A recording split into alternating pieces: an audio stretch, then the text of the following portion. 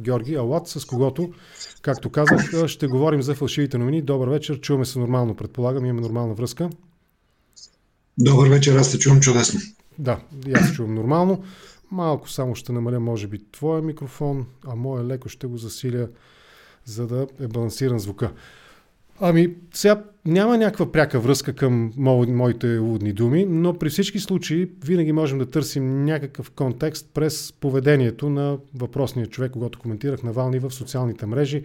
Той има много силен YouTube канал с милиони последователи, всичките видеа, които излъчва, включително и новинарските емисии, които понякога прави такива политически обзорни предавания в YouTube.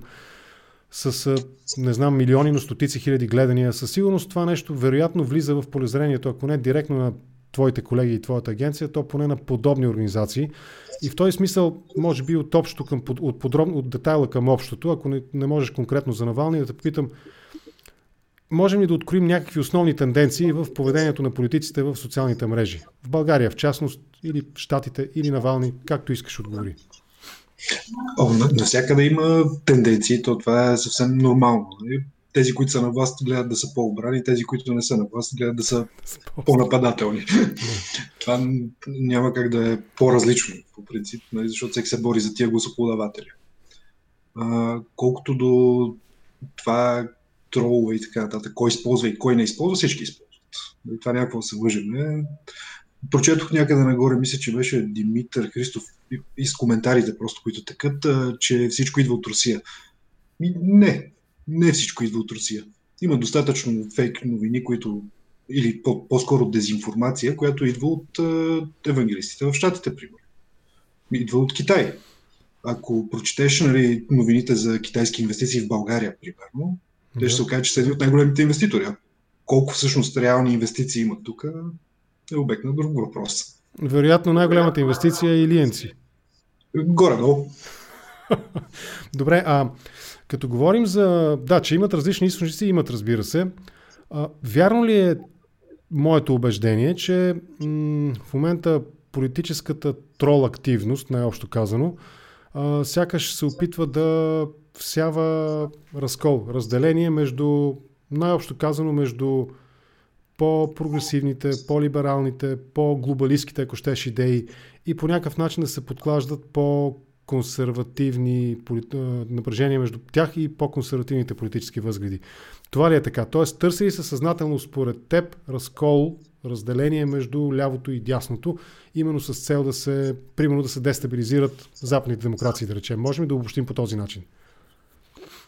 Това за цел го имат не само, да кажем, Русия, това за цел го имат хора в Щатите, това за цел го имат Близкия изток. Всеки, който не е доволен от това, че западните държави са по-напред, дали икономически, дали военно и така нататък, всеки има интерес от това нещо да се случи. То няма как да бъде избягнато, защото, особено примерно за България, мога да дам този пример. Да. Геополитически. При нас се случва една амалгама между фалшивите новини, които идват от изток и тези, които идват от запад. Едните са против абортите, примерно, както са евангелистите. От другата страна идва традиционните християнски ценности. Това всичко може да се вплете твърде лесно в едно. И не е само тук. Това може да се случи в Германия, в Белгия, където искаш. Винаги има хора, за които тези доктрини са примамващи и приятни за четене, за повтаряне и така. Добре. Сега има някакъв технически въпрос. Сега го виждам в момента. Не знам дали трябва да навлизаме в конкретиката на твоята фирмена дейност. Не ми е това целта в никакъв случай. Тук се намесва Бела България, Перцептика. По-скоро дай да ги... Ако ти смяташ, че има какво да се коментирай, но не сега. Да минем през нещата, които ми се искаше на мен да обсъдим. Като говорим за такива за политическата употреба на троловете, първо, доколко... Да, ще стигнем и към инструментариума, евентуално, който ползва, доколкото, разбира се, би искал да го коментираш чисто професионално, но доколко тези твърдения, че съществуват наистина добре организирани, централизирани, с иерархична структура, така наречените трол ферми, доколко това нещо е реално и оттам следващия въпрос е как го установявате чисто технологично това нещо? аз не мога да кажа лично, че съм стигал до такова нещо. Да. Цялата информация, която черпя, не е същата, която и на повечето хора. И става въпрос специално за тези трол ферми и така нататък. Единствените, за които съм чувал по-сериозни аргументи, са тези в Русия. Нали? Това идва от американското разузнаване. Да. Сега, доколко е вярно това или не, ние не може да прецениме като странични наблюдатели, защото нямаме достъп до техните до това, което са открили тези служби. Да. Дали вярвам, че има такива? Най-вероятно има. Колко? Добре. Ако вземеш един Китай, например, сигурно е огромно. Не знам защо накъсва връзката. Чувам ли се нормално? Да, аз те чувам също. Връзка. Тогава може би да го парафразира малко въпроса си. Как се отразява това конкретно в социалните мрежи? Предполагам, че в конкретната сфера на наблюдение с инструментариума, с който разполагате, са Facebook, Twitter, вероятно YouTube, не знам още какви други. Аз лично на времето имах някакви такива идеи. В чисто политическия такъв контекст да се прави анализ с някакъв софтуер. Вероятно и става дума и за форумите на големите медии, доколкото тези форуми са запазени предвид на европейски регулации, а и вътрешни законови регулации. Но как се отразява това? Тоест, технологично как се осъществява една, примерно, политическа трол кампания, можеш ли да обобщиш? Предполагам, че не е по-различно от всяка друга трол кампания, на която ще попаднеш.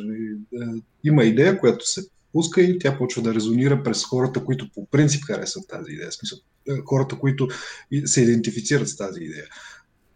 Оттам нататък е лесно. Може да влезеш в сайта, на който иде голям вестник в България, който все още има коментарна секция. Да. И отдолу може да видиш. Независимо коя е новината, рано или късно, трети, четвърти коментар, всичко се обръща на политическа партия 1 срещу политическа партия 2. Аз имам едно такова наблюдение примерно в моя YouTube канал, особено по време на лайфовете.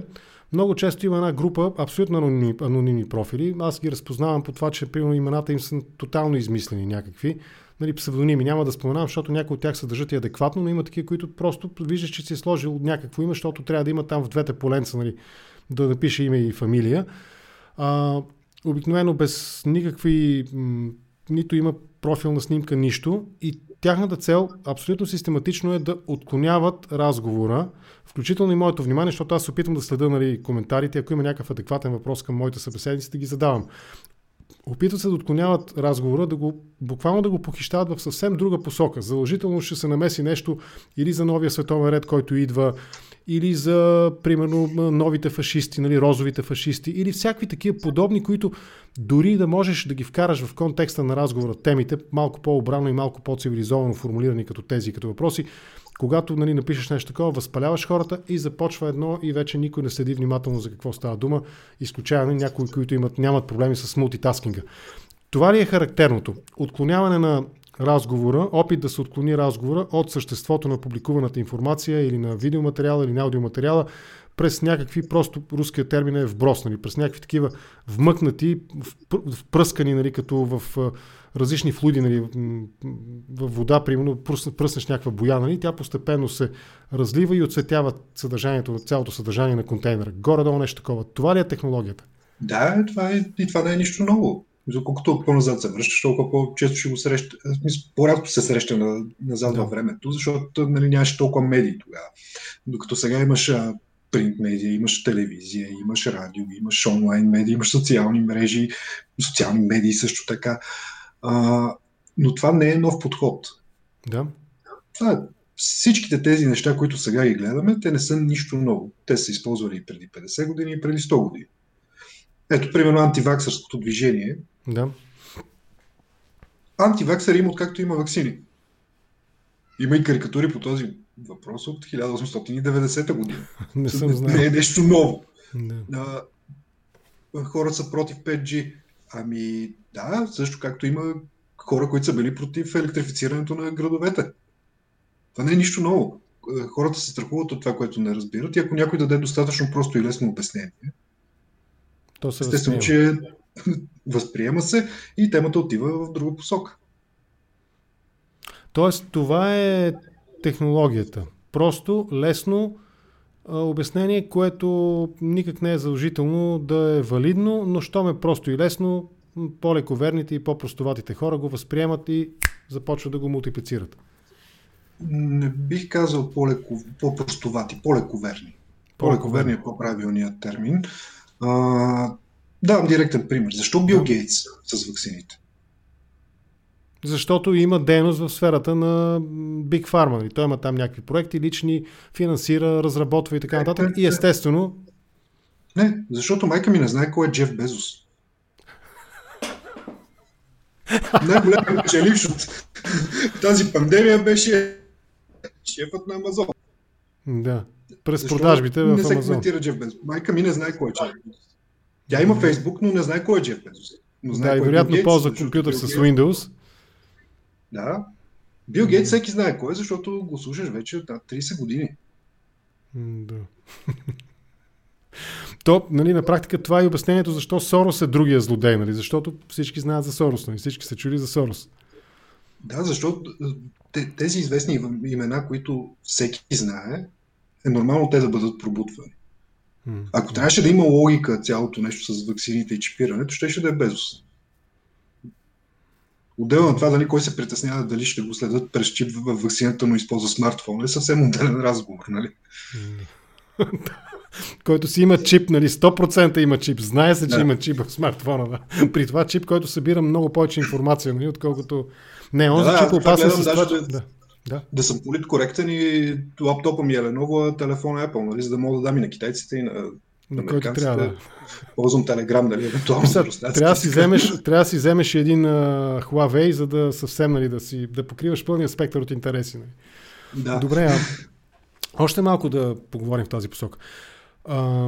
По външните белези, които предполагам вие анализирате и ви попадат. Първо, какви са тези външни белези, ако изобщо можем да говорим за такива, за някаква целенасочена политическа кампания, примерно дискредитираща. Някой да се акцентира върху някакви недостатъци, върху нещо. И второ, можем да говорим наистина, пак по тези съдики по външни белези, за някаква организираност, в частност в българския политически живот. В българския политически живот почти невъзможно да проследиш дали някой го прави целенасочено и така нататък. Замисли се, че България е една от малкото държави, в която всички сутрешни блокове по всички телевизии са пълни с политици. И ако някой е пробвал нещо друго, то рейтинга му се е сринал. И тук политиката е като добро утро. Всеки говори за нея нон-стоп. Дори в по-сериозни срещи с съвсем друга насоченост, пак може да отидеш до политически разговор. В смисъл, политиката в България е всичко. Въобще не се очудвам, че нон-стоп се коментира и онлайн. Това е. Просто ние сме такава нация. Аз имах предвид, например, взимаме най-голямото зло на България, злия злодей Костов. Задължително, под всяка негова статия, нали, в смисъл статия за него, интервю с него, можеш да обособиш няколко типови групи коментари. За БГ Балкан, за приватизацията, за не знам точно, няколко такива са основните срещу него. И тези неща с много малко модификации, те се прикопират и възпроизвеждат. Да не говорим, че има, поне аз доколкото следа, нали, тази част от политическия, той е квазиполитическия живот, нали, обмен, информационен обмен, имаш готови, подготвени шаблонни текстове, които просто можеш да ги адаптираш според нуждата, нали, да вадиш, да допълваш нещо, да правиш, но имаш като клишета, като шаблони, точно шаблонни такива. Цък, цък, цък. Това мое наблюдение ли е или наистина се използват такива похвати? Ако смениш Балкан, примерно с автомагистрала Тракия, ще получиш същото, което пишат под статиите на Бойко Борисов. Тоест, има го това нещо. Има го. И това е толкова лесно, защото всички сме толкова влечени в политическия живот, че горе-долу помним абсолютно всяка издънка или действие, на който и да е политик. Виж, за КТБ може да не си спомним, но за магистралата, за БГ Балкан ще си спомним задължително, да. За БГ Балкан ще си спомним задължително, да. Добре, още малко в тази посока да поразсъждаваме. За, нали, да те чуя какво мислиш по въпроса. За пак, разсъждавайки върху този похват. Това не крие, че и от теб съм го чувал, но то е и мое убеждение, нали, от твои други медийни изяви. че по-скоро новините наистина касаят, фейк новините, фалшивите новини наистина касаят основно политическото, с някакви зачатъци да се експериментира едва ли не в сферата, да речем, на комерциалните реклами, нали, комерциалната конкуренция, бизнес конкуренцията и така нататък. Това така ли е? Наистина ли фейк новините, поне ако говорим за познаваемия от нас, нали, свят, българоязичния интернет сегмент, нали, наистина ли фейк новините са доминиращо политически и как би коментирал зараждащата се опитите, нали, експериментите по-скоро в сферата на комерциалните фейк новини? За момента да. За момента по-голямата част фейк новините, независимо дали за България или за света, те са политически. Това е съвсем нормално. Нали? Но се забелязва определено тренд как това нещо се прехвърля вече и в частния сектор. Нашата работа в Персептика не е само да вземем едни данни и да ги анализираме. Ние сме малко и като част от екипа за сигурност на дадена компания, защото ние се грижим за това те да разберат първи, когато ще има или вече се заражда удар по тяхната репутация. Mm-hmm. Не е трудно същата тактика, която се прилага за дискредитиране на ваксините сега, било то на BioNTech, дали на Moderna, това няма никакво значение, да се преложи утре за избери си ти, ако щеш Нивея. Да, като разработиш една схема, после само сменяш името, да, и тя работи схемата. И тя ще е безотказна винаги. Хората очакват да го чуят, очакват да чуят, че има голямото лошо същество в килера. Добре, като казваш, нали, че вашата професионална дейност включва да предупредите вашите клиенти за потенциални опасности, зараждаща се опасност, ако говорим, че все пак фейк новините в сферата на комерциалното, нали, търговията са нещо зараждащо се в момента, поне за България, какво това означава за политиците? В смисъл, как тази зараждаща се опасност може да да установите? Какви са и проявните форми? Опитвам се да разбера точно вашата дейност каква е. Ние следиме това, което, така да се каже, се говори в пространството. Да.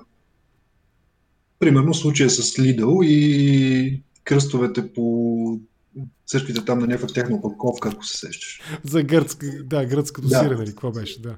Ето виж колко е лесно, нали, от нещо минимално да стане голям проблем. Защото това е голям проблем. После е още по-лесно, нали, да включиш в този микс от новини някакви съвсем извънземни твърдения. Примерно, че Lidl са били кетеринг на държавно мероприятие, нищо, че Lidl не правят кетеринг. Няма значение.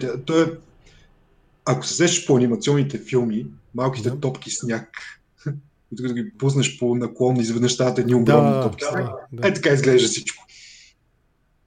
Това е най-добрия пример. А потребителите, нали, говори се непрекъснато. Сега едно от модерните клишета е интернет сигурността. Трябва да сме сигурни. Децата ни да са сигурни, ние да сме сигурни, нали, родителите ни да са сигурни и така нататък. Ако говорим за фейк нюс, нали, за фалшивите новини, каква е рецептата?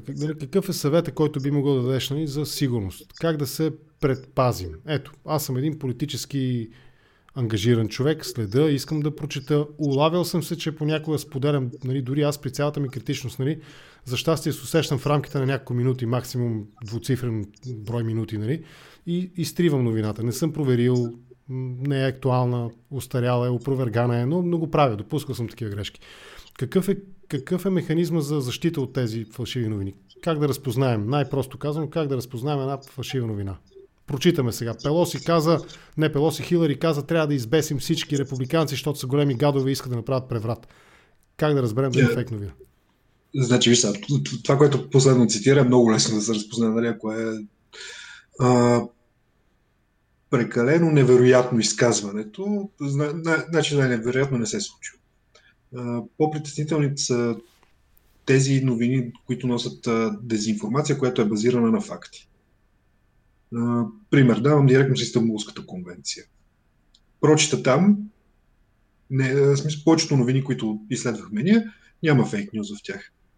Това е просто интерпретация на един текст, който е оставен или е написан по такъв начин, че да може да бъде интерпретиран по различни начини. Да, политически, според политическите пристрастия.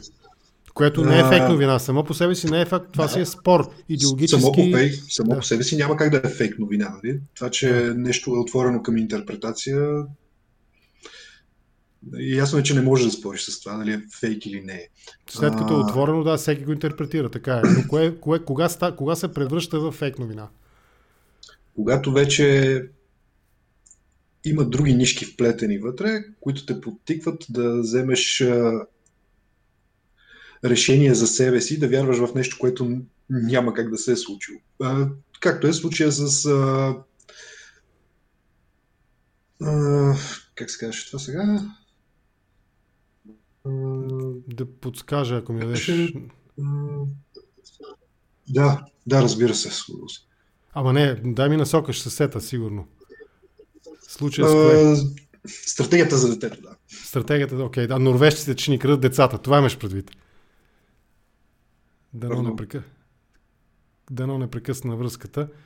Стратегията за детето имаш предвид това, което нали се говореше, че едни норвежци ще ни крадат децата. Да, норвежците, които не могат да откраднат ничии други деца, освен нашите. Да, и ще ги дават на чернокожи хомосексуални двойки в Норвегия. Ако правилно си спомняш, изцяло сюжет. Всичко, спомням си го много добре, защото сме го изследвали това нещо. Да.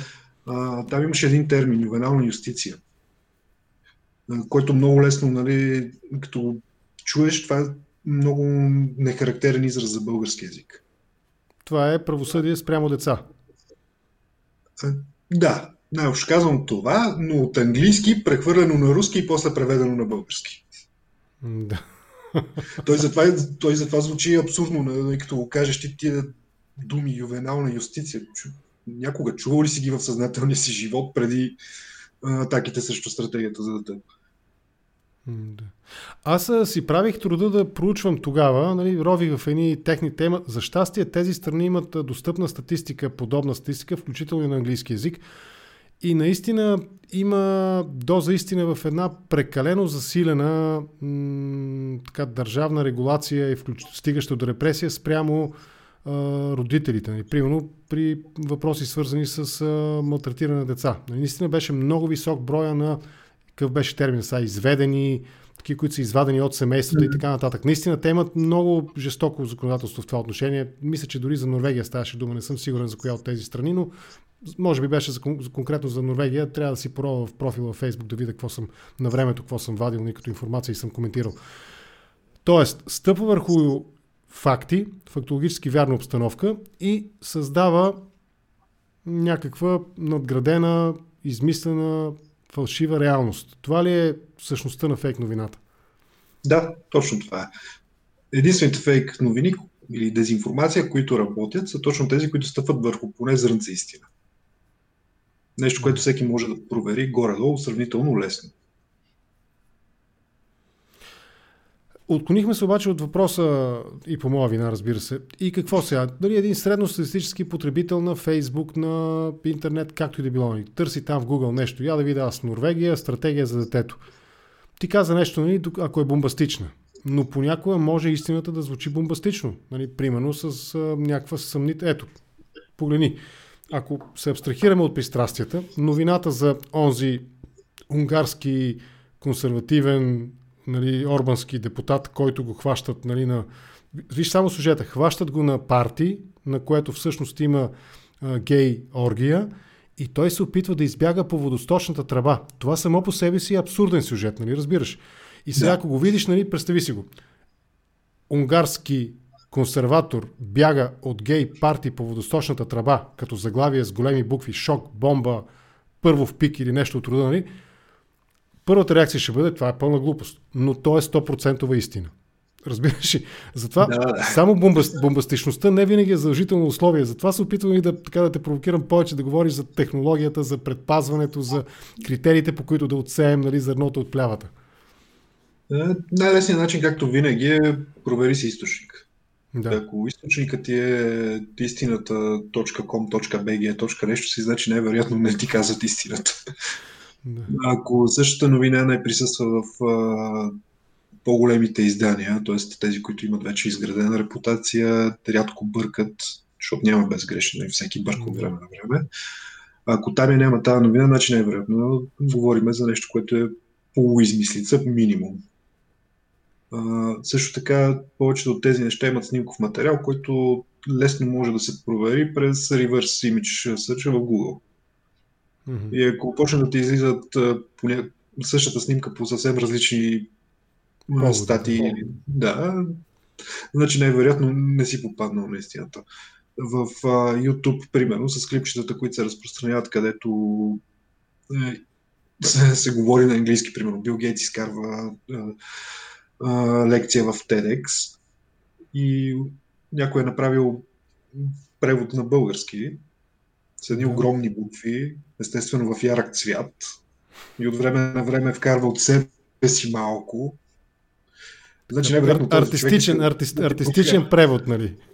Да, или може би вживява се тотално в термина интерпретър ли беше английският термин за преводач, и той започва да интерпретира думите на български, не ги превежда, а ги интерпретира, както той би ги искал да ги чуе. Нали? Да, слушам. Да. Това са най-простите начини. Вече има новини, които наистина може да те накарат да се замислиш. Правили сме подобни обучения за разпознаване на фейк нюс и сме си търсили такива, нали, по-засукани казуси, като с колегите сме имали двучасов спор за една новина. Първо я намерихме във френски източници, не много известни, и в тях се разказваше как боксьор спасява пътниците на самолет, след като обезврежда пиян пътник. Боксьора идваше от по-източните от Русия държави, което, нали, в първия момент всичко като го прочетеш и си крайно недоверчив и скептично настроен към това, че е истинско, но в последствие след доста рове, нали, се оказа, че всъщност е истинско, но е много слабо покрито от по-големи вестници, примерно. Да, за тях но и на нас, нали, като хора, които се занимават с това доста редовно, ни отне в рамките на 2-3 часа, за да стигнем до консенсус. Тук обаче достигаме до истински политическия въпрос. И то е, че, нали, днес политиците, може би най-ярък пример от това нещо е отиващия си президент, 45-ти на щатите, Доналд Тръмп, който с лека ръка тотално, и това е, нали, с тежестта на това, че той е президент на щатите, нали, че всяка негова дума резонира със сигурност много повече от моята или твоята, нали. Обявяваше тези медии за фейк нюс, онези медии за фейк нюс, изведнъж, нали, Associated Press, не знам те, нали, Reuters, примерно, CNN, всички ти изведнъж се оказаха фейк нюс. В един момент, може би и Fox News се оказаха фейк нюс, нали, защото те сякаш взеха доста по-резервирана позиция напоследък, нали, спрямо Тръмп, се появи тази Star News, ли, какво беше, се им забравям името, Star News, нали, алтернативната, новата алтернативна дясна медия на щатите. Вече не сме ли в ситуация, в която няма връщане назад, и на практика именно заради политическите пристрастия и основно политическия израз на фалшивите новини сме обособени почти необратимо в два лагера. Нали? Едните приемат едните информационни източници, другите приемат другите информационни източници, и много е трудно. При нас се опитвам да следа, нали, и леви, и десни. Специално в YouTube следа, нали, пълната палитра коментатори. Слушам непрекъснато почти всякакви коментари, нали, политически, но аз съм специфичен, нали? Аз не съм масовото интернет животно. Нали? Но има ли изход от тази ситуация, в която наистина медиите са много вече тясно обвързани с политическия дневен ред и всеки политик автоматично отхвърля една част от спектъра медийния като фалшиви новини, другия отхвърля пък тези, които подкрепят неговия опонент? Има ли изход? Това не е нищо ново все пак. В смисъл, толкова всички се разбирахме по всички въпроси, нямаше да има леви и десни центъри и така нататък. И съответно нямаше и да има медии, които залитат повече в ляво и такива, които отидат повече в дясно. Дали... Това не мога да кажа дали може да обратим процес, нали, да стигнем до консенсус. Това, което мога да кажа е, че при достатъчно обучение, от достатъчно ранна възраст, т.е. да научиш един човек от примерно 12-13 годишни вече да започва да се интересува дали информацията, която чете, е истинска или някой му подава кукичка за нещо друго. след време ще резултира в едно поколение, което да е достатъчно наясно с това какво чете, как да намери дали това, което чете е истина и съответно да изгради по-правилно мнение за света. От утре няма да накараме десни и леви да търсят истината и да не четат само своите предпочитани вестници. Това е истината. Тоест, в голяма степен, ако правилно те разбирам и ми позволиш така да интерпретирам думите ти, в крайна сметка това е отговорност и на самите политици да се отнасят една идея по-уважително към алтернативните мнения и алтернативните информационни аутлети, нали, медийни канали. Това ли е? Нали, не аз, примерно, да обяви Тръмп да обяви, нали, в CNN за тотална лъжа и измислица, пък Байден и той да каже, ама тия Fox News те са ни долнопробни лъжци и на практика по този начин не може никога да има някаква допирна точка и някакъв не консенсус в този утопичния смисъл и пълно единодушие, а елементарно уважение между опониращите си сили. Естествено, че политиците трябва да се отнасят с огромно уважение, особено към медиите. И естествено, че трябва да внимават много какво говорят. Както видяхме, Тръмп може с няколко твита да доведе до бунт. Те не му спират Facebook акаунта и Twitter акаунта, защото той си заминава и повече няма да е президент и те няма защо да се страхуват от него. Не говорим за собствениците и всички свързани с Facebook и Twitter. Те го спират това, за да не се получи нещо по-лошо. Доналд Тръмп е, може би, пикът на това нещо. Повече такъв, като него не виждам как скоро ще бъде избран в щатите. Който да го... топ дет беше изразен, който да го топне, да е по-добър от него. Може би никой, който да се доближи до него, което е по-плашещо, нали? Защото следващия такъв ще е много по-рафиниран и ще знае много по-ясно какво прави. Да, ето тук ми дават един пример на един от нашите зрители, Три уши. Той е един от тези, които дадох за пример, но той не троли. Той просто избрал да е анонимен и плюс това аз мисля, че го знам кой е, нали, в други социални мрежи. Той пише Пламен Пасков, дава за пример един ютубър, български ютубър. Пламен Пасков, жив ли е Тръмп? Заглавие от тубата от преди седмица. Ето ти един пример за това, което ти казваш ни. Бомбастично заглавие, нали, което единственото, което... Кликбейт. Обясни този термин кликбейт, моля те. Това ти е професионално... би трябвало да го познаваш. Кликбейт е заглавие, чиято единствена цел е да накара потребителя да отвори новината, с което да донесе пари на съответното издание. Абсолютно нищо друго няма. Добре. Айде да уважим един от спонсорите на канала на Контракоментар, който пита следното. Кажете дума за медии, които се опитват да спечелят доверие на хора, споделяйки истински новини за Запада, примерно, но после споделят промосковски фейк. Разбра го въпроса, предполагам. Нали, смисъл, градиш доверие нали, на една продемократична, да речем, позиция, нали, спечелваш доверието на европейски настроените граждани, на тези, които са, нали, за по-нататъчна интеграция, бла-бла-бла, всички тия неща и изведнъж бам, една лъжица катран на кацата със мед. Този похват, как би го коментирал? Преди малко казах, независимо колко си голям, винаги имаш място, където да... В смисъл, никога не е късно да станеш заразил. Най-общо казвам. Не знам дали в смисъл без конкретика не мога да споделя каквото и да е по този въпрос, защото наистина не знам. Може наистина просто да се подвел някой да го е изпуснал. Аз онзи въпрос, който прочетох в началото, го разбрах. Обмислих го и докато те слушам и го разбрах. Всъщност въпросът е, той не е свързан конкретно, той е абстрактен. Нали? Някаква фирма, която и да било, поръчва при вас, нали, някакъв анализ. Какво следва след това? Искаш ли да обясниш или е прекалено професионално и предпочиташ да не коментираш толкова професионални въпроси? За онази фирма, първо, за този въпрос специално мога да кажа, дори да са наши... Аз не знам, даже не знам дали наистина работите с тях, да. Слушам. Професионализма не ми дава право да обсъждам какво, с кой работи и какво правим за тях. Да, хипотетично. Ето, примерно, моята фирма, която произвежда чаши, нали, аз ти казвам, анализирай, моля те как се отнасят хората към чашите от китайски порцелан. Има ли там тенденции, рискови, бла-бла-бла и какво следва? Ти ми кажеш, виж какво рисковете са такива, позитивите са такива. Правилно ли разбирам? Това е най-общо казано. Да, ние събираме цялата тази информация и проследяваме. Има ли връзка, примерно, между това какво се пише в традиционните медии, т.е. онлайн изданията на вестниците, самите вестници, и дали това по някакъв начин влияе на разговора в социалните мрежи?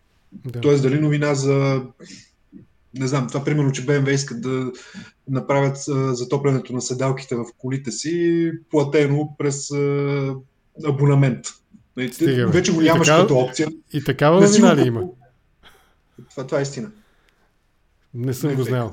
Не е Наистина фейк. BMW искат да плащаш допълнително, за да ти се топлят седалките. Да. На месечна база. Примерно плащаш там Да. декември, януари и февруари да си ти топли седалките под задника, Да. с извинение. И какво? И Я от една разкажи. страна, и от една страна, нали, ако се замислиш, може би в момента, в който са го обсъждали в BMW, това било добра идея. Да. И сега, като го споделиш това, нали, на всички потребители, изведнъж вече не изглежда толкова добре, защото всички почват да се съмняват, BMW искат ли да предоставят услуга или искат просто да ти вземат парите. Да. А, Много странно е това, да. така, да. И ние в този случай ще успеем да анализираме това какво притеснява потребителите, т.е. какво би ги отблъснало от това да използват услугите или да купят продукта на тази марка. И това става чрез анализи в общини. И оттам нататък вече техните търговски отдели, маркетинг и така нататък. Естествено, да, ние никога не може да диктуваме, ние не диктуваме политиката вече от там нататък какво правят маркетинг отдела им, research development или ако щеше HR.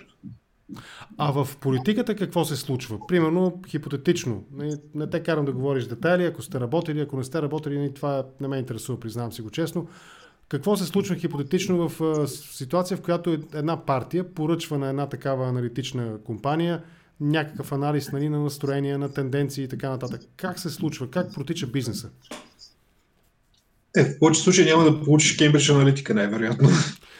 И за тях ми се иска да поговорим, нали, в края на разговора. Да? Добре, Кембридж аналитика е one-off инцидент. Повечето компании в нашия бранш не биха си позволили да влязат по никаква форма в такава дълбочина и особено за политически теми. В какво се изразява тази дълбочина, за която ти говориш? Какви са характеристики? Блъф ли е изобщо това нещо? Защото има и мнение, че едва ли това е една пълна измишлотина на лошите демократи, които искат да атакуват Тръмп, нали? Или там лошите кои си, които искат, нали, да успорят антибрекзитерите, ремейнерите. Нали, те си го измислят това нещо, защото, нали, искат да атакуват там ливарите, нали, там как им викат, не знам, тия, които са за напускане, нали, тия, които са ремейнерите, нали, те измислят си го. Каква е реалността около Кембридж аналитика? Какво точно се случи? Използват един стар модел за това да преценят по косвени данни какво е политическото убеждение на даден човек. И оттам нататък вече е лесно да таргетираш през рекламните инструменти на Фейсбук и така да се каже, да подтикнеш хората да гласуват. Самият в момента не мога да се сетя, ще го проверя, ако трябва допълнително да го пуснем после като информация. Самият метод, мисля, че е някъде от 70-те, но самото име го забравих. Тоест има си, била е офлайн, вече е станала онлайн технология, грубо казано. Абсолютно, да. Също е както преди малко споменах, има карикатури от 1890-та срещу ваксините. Това не се е променило до сега, просто сега ги гледаш на екран. Да. Не са разлепени в квартала ти. И аз съм там главният технолог на Кембридж аналитика, събирам тази информация за твоята политическа кампания, виждам, нали, какво се случва, какви са настроенията, нали, какви са групите, които, нали, биха те подкрепили, бла-бла-бла, и оттам нататък инструментариума какъв е. Текстове, картинки, мимовете, така наречени тролове, които пишат. До което ти е на разположение. В политиката съм забелязал, че правила няма. Да. Тоест няма забранени оръжия. Но Кембридж аналитика повече най-вероятно няма да се повтори. По просто причина, че вече всички компании... Да, и службите си взеха бележка, според мен, много сериозна. За службите не знам, но компаниите се притесняват повече от това да се случи пак. Тоест, затова Facebook ограничиха сериозно достъпа на всички компании, които се занимават с подобен тип дейност. Те въведоха и драстични правила за прозрачност на финансирането. Кой плаща кампаниите и така нататък. Да. Абсолютно всичките тези неща са с цел, нали, Facebook да се предпази, защото веднъж може да се измъкнеш с ние не знаехме колко надълбоко отиват те, но това втори път няма да мине. Да, той така се измъкна, нали, Зукърбърг, въпреки че го уличиха в лъжа и му показаха там 54-та страница, нали, от някакво там агримент, на която там тикове има, нали, едно от тикчетата, едно от каренцата, в които ни се слага чавката, е, че се съгласяват, нали, че информацията ще бъде давана на трета страна и той нямаше отговор на това. Каза, аз ще нареда, нали, на там директора да провери, нали, кой от отдела е, нали, бла-бла-бла, и не последва. Поне на мен не ми е известно да има някакво развитие в тази посока публично. Нали. Може би те са си променили вътрешните правила, но санкции някакви не съм чул да е имало. За Кембридж аналитика още малко ми се иска да поговорим. Тоест, това, което ти казваш, на практика ти потвърждаваш, че подобни кампании за вмешателство, примерно 16-та година в щатите Тръмп срещу Клинтън, те не са плод на политическа такава фантасмагория, нали, която има за цел да настроя, как да го кажа, да служи за оправдание. Нали. Не си го измислят демократите, примерно, за да, нали, да оправдаят загубата си примерно от Тръмп, а че реално се използват такива инструменти в сферата на политиката.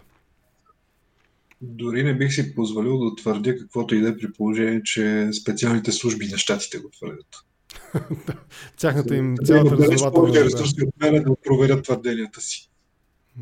Да, и аз това винаги го давам като аргумент. 17 служби, тяхната разузнавателна общност казват има, 3 тук души в България казват няма. Предпочитам да вярвам на професионалистите, с това съм съгласен. Да. Ами добре, аз мисля, че общо взето изчерпваме темата. Само да видя, да скролна бързо, да видя дали има някакъв въпрос. Ето, например, Мила Симонова. Тя редовно ни гледа Контракоментар. С теб за първи път разговаряме, но редовен зрител на Контракоментар. Пита как се прави фейк социология в България предизборна. Имате ли допирни точки с социологията? Инаш ли отговор на подобен въпрос? Допирни точки имаме, но с социология не се занимаваме директно. Ние сме по-скоро два инструмента, които се допълват, а не да се припокриват. Така че съжалявам, но наистина не мога да го хвана. Да, не, разбирам абсолютно. Аз го допускам, нали, че не си длъжен като нещо, като не го работиш, нищо трябва да го коментираш. Може би според мен, практичното от подобен род разговори е хората да добият по-обща представа за това какво се случва, което им обягва от зрението. И в този смисъл, вървейки към обобщение, нали, към финал на нашия разговор, да обобщиш как точно функционира тази система, нали, с фалшивите новини, доколкото можеш да обобщиш.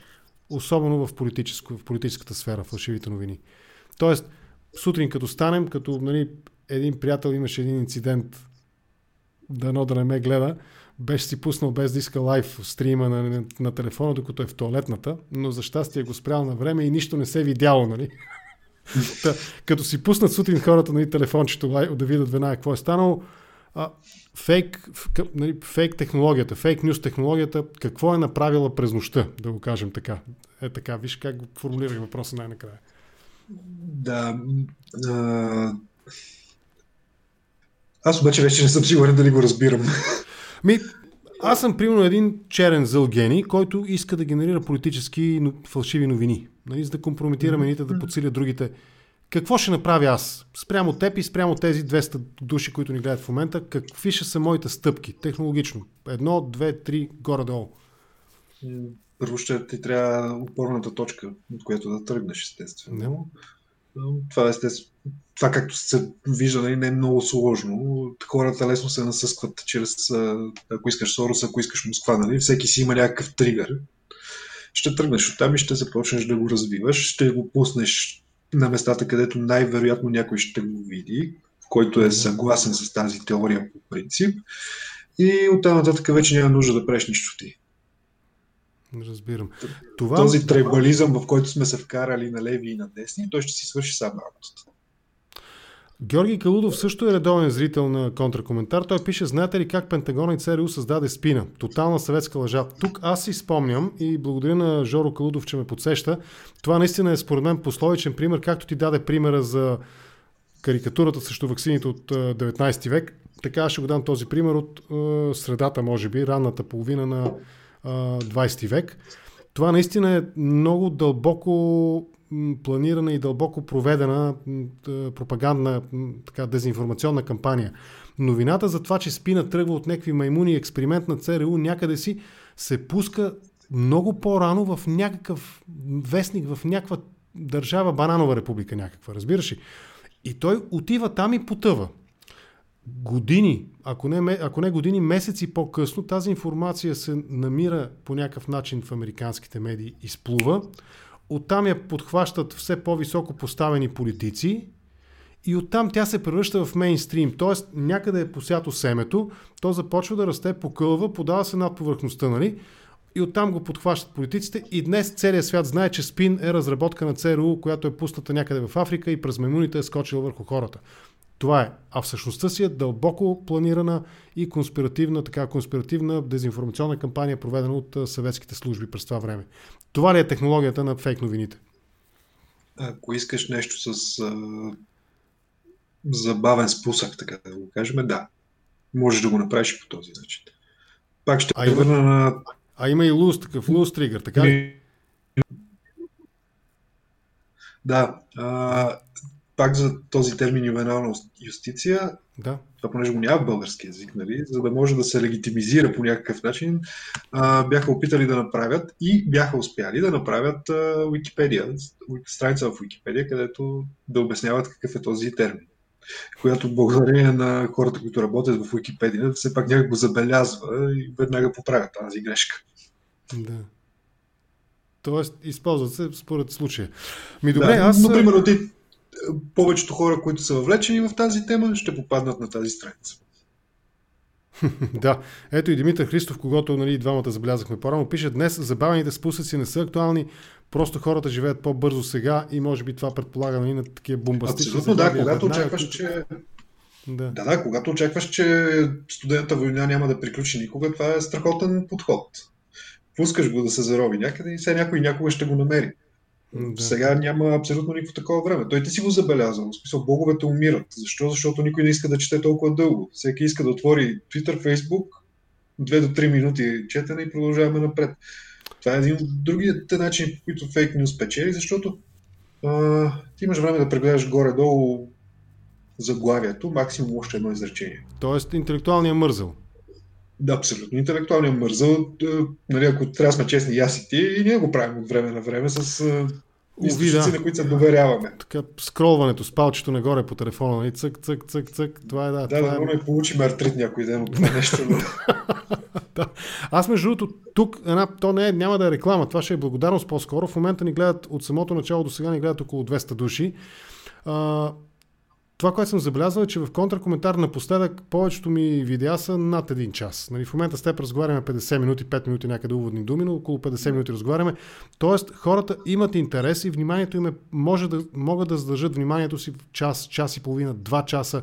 Правил съм и 3 часови епизоди и хората следят наистина. И дори след това, като следа статистиката в YouTube конкретно, защото те дават по-пълна картина, виждам, че над 50% от времетраенето на клипа се гледа. Тоест има някои, които идват и след 2-3 минути си тръгват, но има и такива, които го изглеждат до край. И това никак не е малък процент. В този смисъл не бих казал още, че вече сме стигнали до нивото, в което тотално интелектуална ленност ни обзела всичките. Има хора, които наистина следят, но ви може би ставаме някакво такова маргинално малцинство, което... Извадката ни е малка в случая, за да говорим. Не сме представителна извадка, не сме представителна извадка. Да. Добре, беше ми интересно да разговарям с теб. Нещата, които каза, със сигурност, поне на мен ми помогнаха така да си структурирам по-ясно разбиране за това какво се случва в света на фалшивите новини. Благодаря ти, по-натам ще те потърся с някаква конкретна тема, ако има. Да се надяваме, че няма да имаме скандали, но съм сигурен, че ще има. За съжаление ще има, особено в разгара на политическите страсти покрай изборите, които предстоят. Така че ще те потърся със сигурност пак за коментар. Благодаря ти. Да, и аз благодаря, че ме покани. Георги Ауад, както казах, твоята компания се нарича Перцептика и хората могат да те намерят Перцептика и хората могат да намерят в Twitter, защото ме питаха къде да го намерим, къде да го следим. Да, в Twitter съм, с името съм си. Тоест Георги Ауад на латиница с името си в Twitter. Благодаря ти, лека вечер, сега ще изключа от видеото. Чух, че по едно време там детето ти вдигаше шум. Иди да му обърнеш внимание. Няма как. Малките деца трябва да се погрижи човек за тях. Благодаря ти наистина. Лека вечер ти пожелавам. Чао. Благодаря, лека вечер. Чао.